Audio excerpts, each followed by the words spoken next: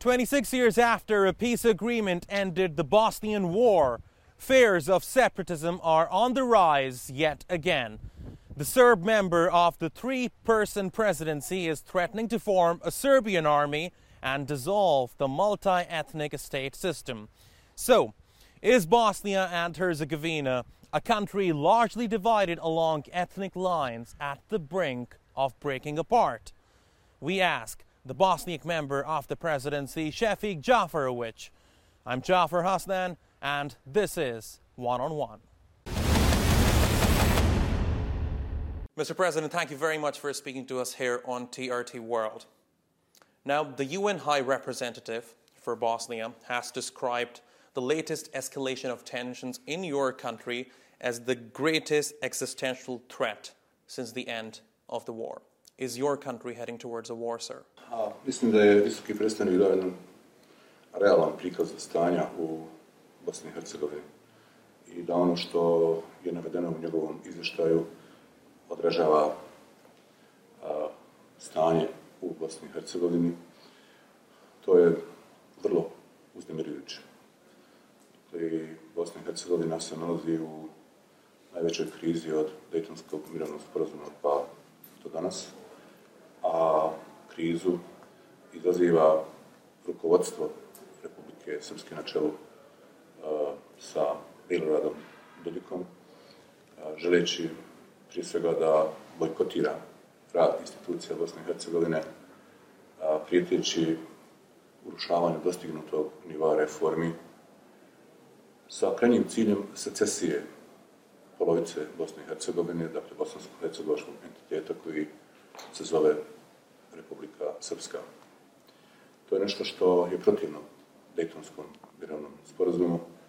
Mi nikada nećemo dozvoliti da se uruši dostignuti nivo reformi u našoj zemlji.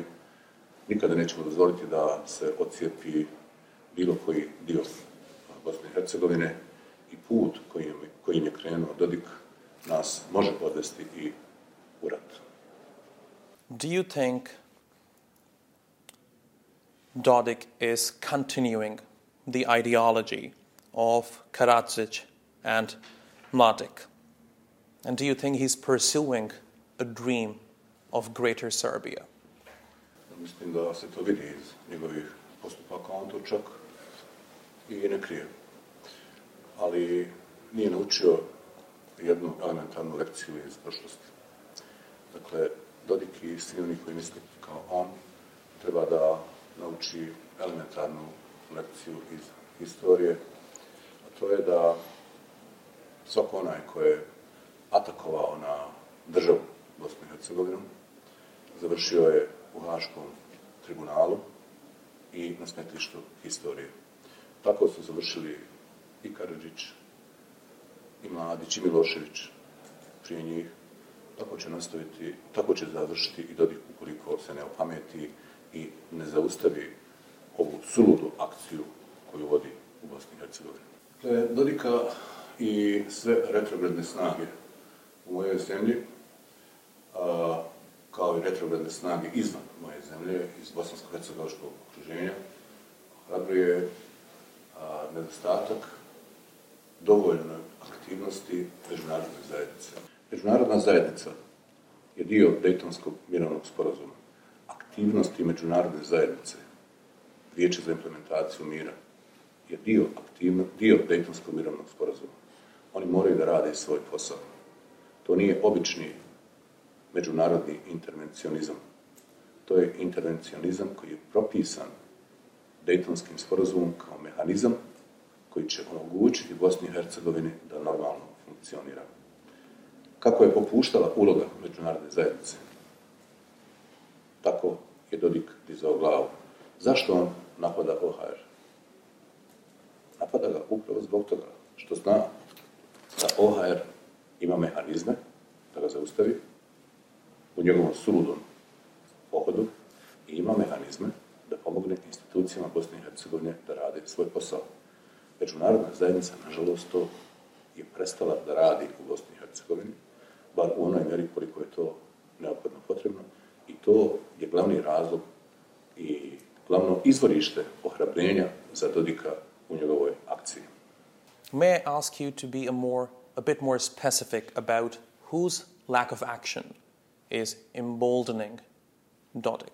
Vidite, Dejtonskim mirovnim sporazumom propisan je ured visokog predstavnika i propisano je ono što stoji iza visokog predstavnika. Dejtonski mirovni sporazum ima nekoliko svjedoka Dejtonskog mirovnog sporazuma koji garantuju njegovo sprovođenje. Dakle, to su Sjedinjene Američke Države, Ujedinjeno Kraljevstvo, Francuska, Evropska unija, Ruska federacija, ne znam da li sam nekoga izostavio, i prije svega je na tim državama da imaju snažan angažman da pomognu Bosni i Hercegovini da funkcionira po Dejtonskom mirovnom sporazumu. Ruska federacija vodi neku svoju drugačiju igru od one koja je propisana Dejtonskim mirovnim sporazumom i to je dovelo do neke vrste razdora unutar same međunarodne zajednice. Ja se nadam da će to da prestane, da će da nadvlada razum, jer alternativa izgradnje normalne, funkcionalne Bosne i Hercegovine je u stvari konflikt i u Bosni i Hercegovini i na Zapadnom Balkanu. Ja mislim da to nikome ne treba. Now, when you say that the Russian Federation might be playing some sort of games in your country, do you fear that Dodik is under the influence of Russia right now? Sve ukazuje na taj zaključak da je Dodik pod utjecajem Ruske federacije. Kada govorimo o političkom stavu Ruske federacije u odnosu na trenutno stanje u Bosni i Hercegovini, onda možemo kazati, da to se vidi unazad nekoliko godina, da oni nekritički stalno podržavaju Dodika u bilo kojem stavu kojeg Dodik zauzme. A to je naravno suprotno Dejtonskom mirovnom sporazumu. Također mislim da Ruska federacija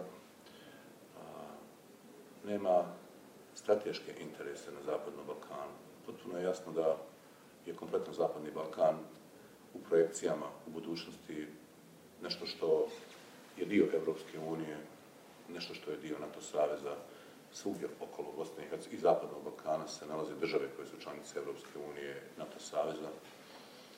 Mislim da Ruska federacija igra na taktičkoj ravni kada je u pitanju i Bosna i Hercegovina i Zapadni Balkan, s ciljem da tom taktikom zapravo ima neku monetu za potkusurivanje sa drugim svjetskim silama i igračima, kako bi mogla da rješava neka svoja strateška pitanja. A strateška pitanja za Rusku federaciju su vezana uz neposredno okruženje Ruske federacije.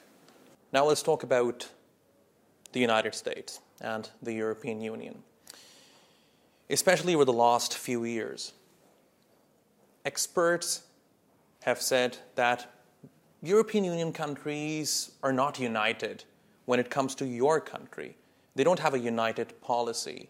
And when it comes to the United States, they say the US has largely ignored the region of Western Balkans. To what extent do you think this has played into the recent escalation of tensions?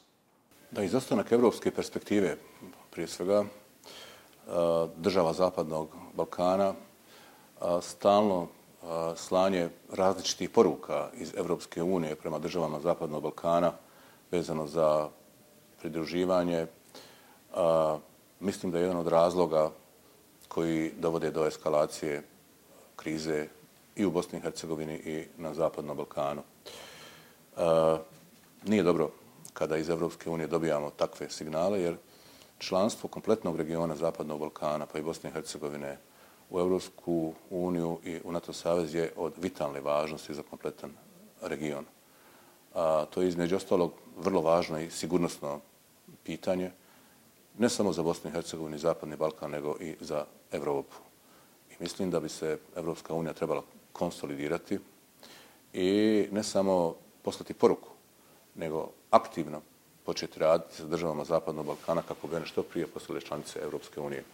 Mislim da i Sjedinjene Američke Države postiču Evropsku uniju da ima takvu politiku i takav odnos prema državama Zapadnog Balkana. Što se tiče Sjedinjenih Američkih Država, Amerika je veliki prijatelj Bosne i Hercegovine. Sjedinjene Američke Države su zaustavili rat u Bosni i Hercegovini, uspostavile mir, radile na implementaciji mira, brojnih reformi koje Dodik danas pokušava da uruši.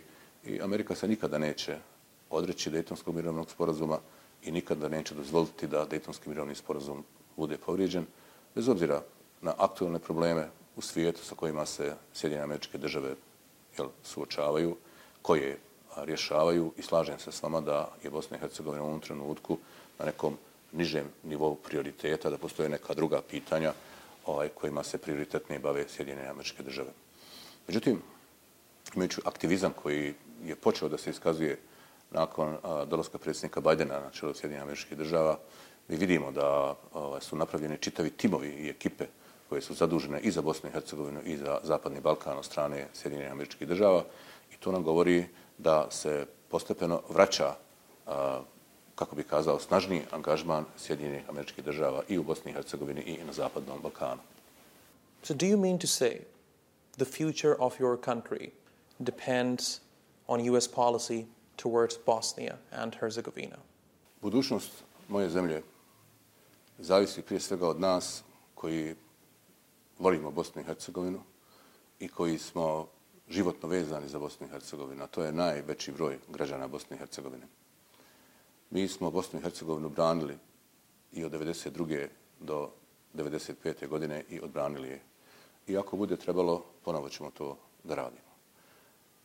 Bosni i Hercegovini nikad niko neće moći ništa nauditi.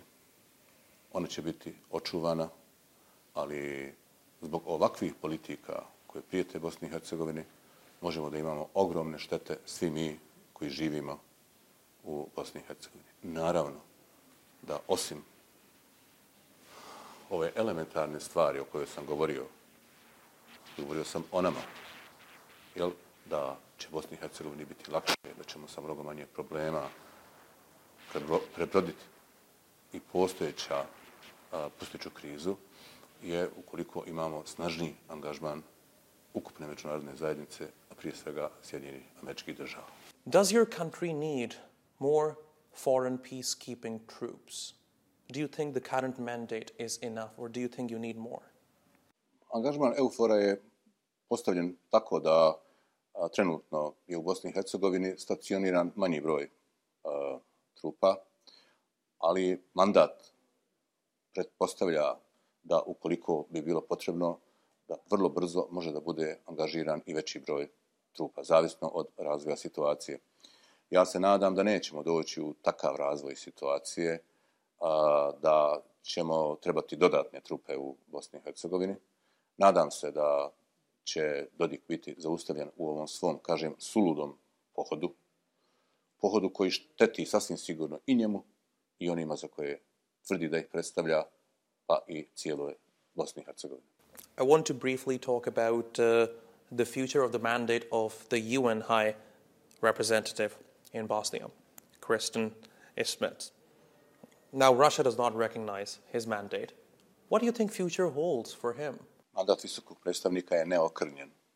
Dakle, visoki predstavnik je izabran legalno, on je legitiman, on postupa po međunarodnim dokumentima, po rezolucijama Vijeća sigurnosti Ujedinjenih nacija, bonska ovlaštenja koja on ima na raspolaganju kao alat za svoje djelovanje su utemeljena u rezolucijama Vijeća sigurnosti Ujedinjenih nacija, i ovim što se dešavalo prije nekoliko dana u Vijeću sigurnosti Ujedinjenih nacija, ništa to nije dovedeno u pitanje. Dakle, visoki predstavnik ima onu poziciju kako je to postavljeno.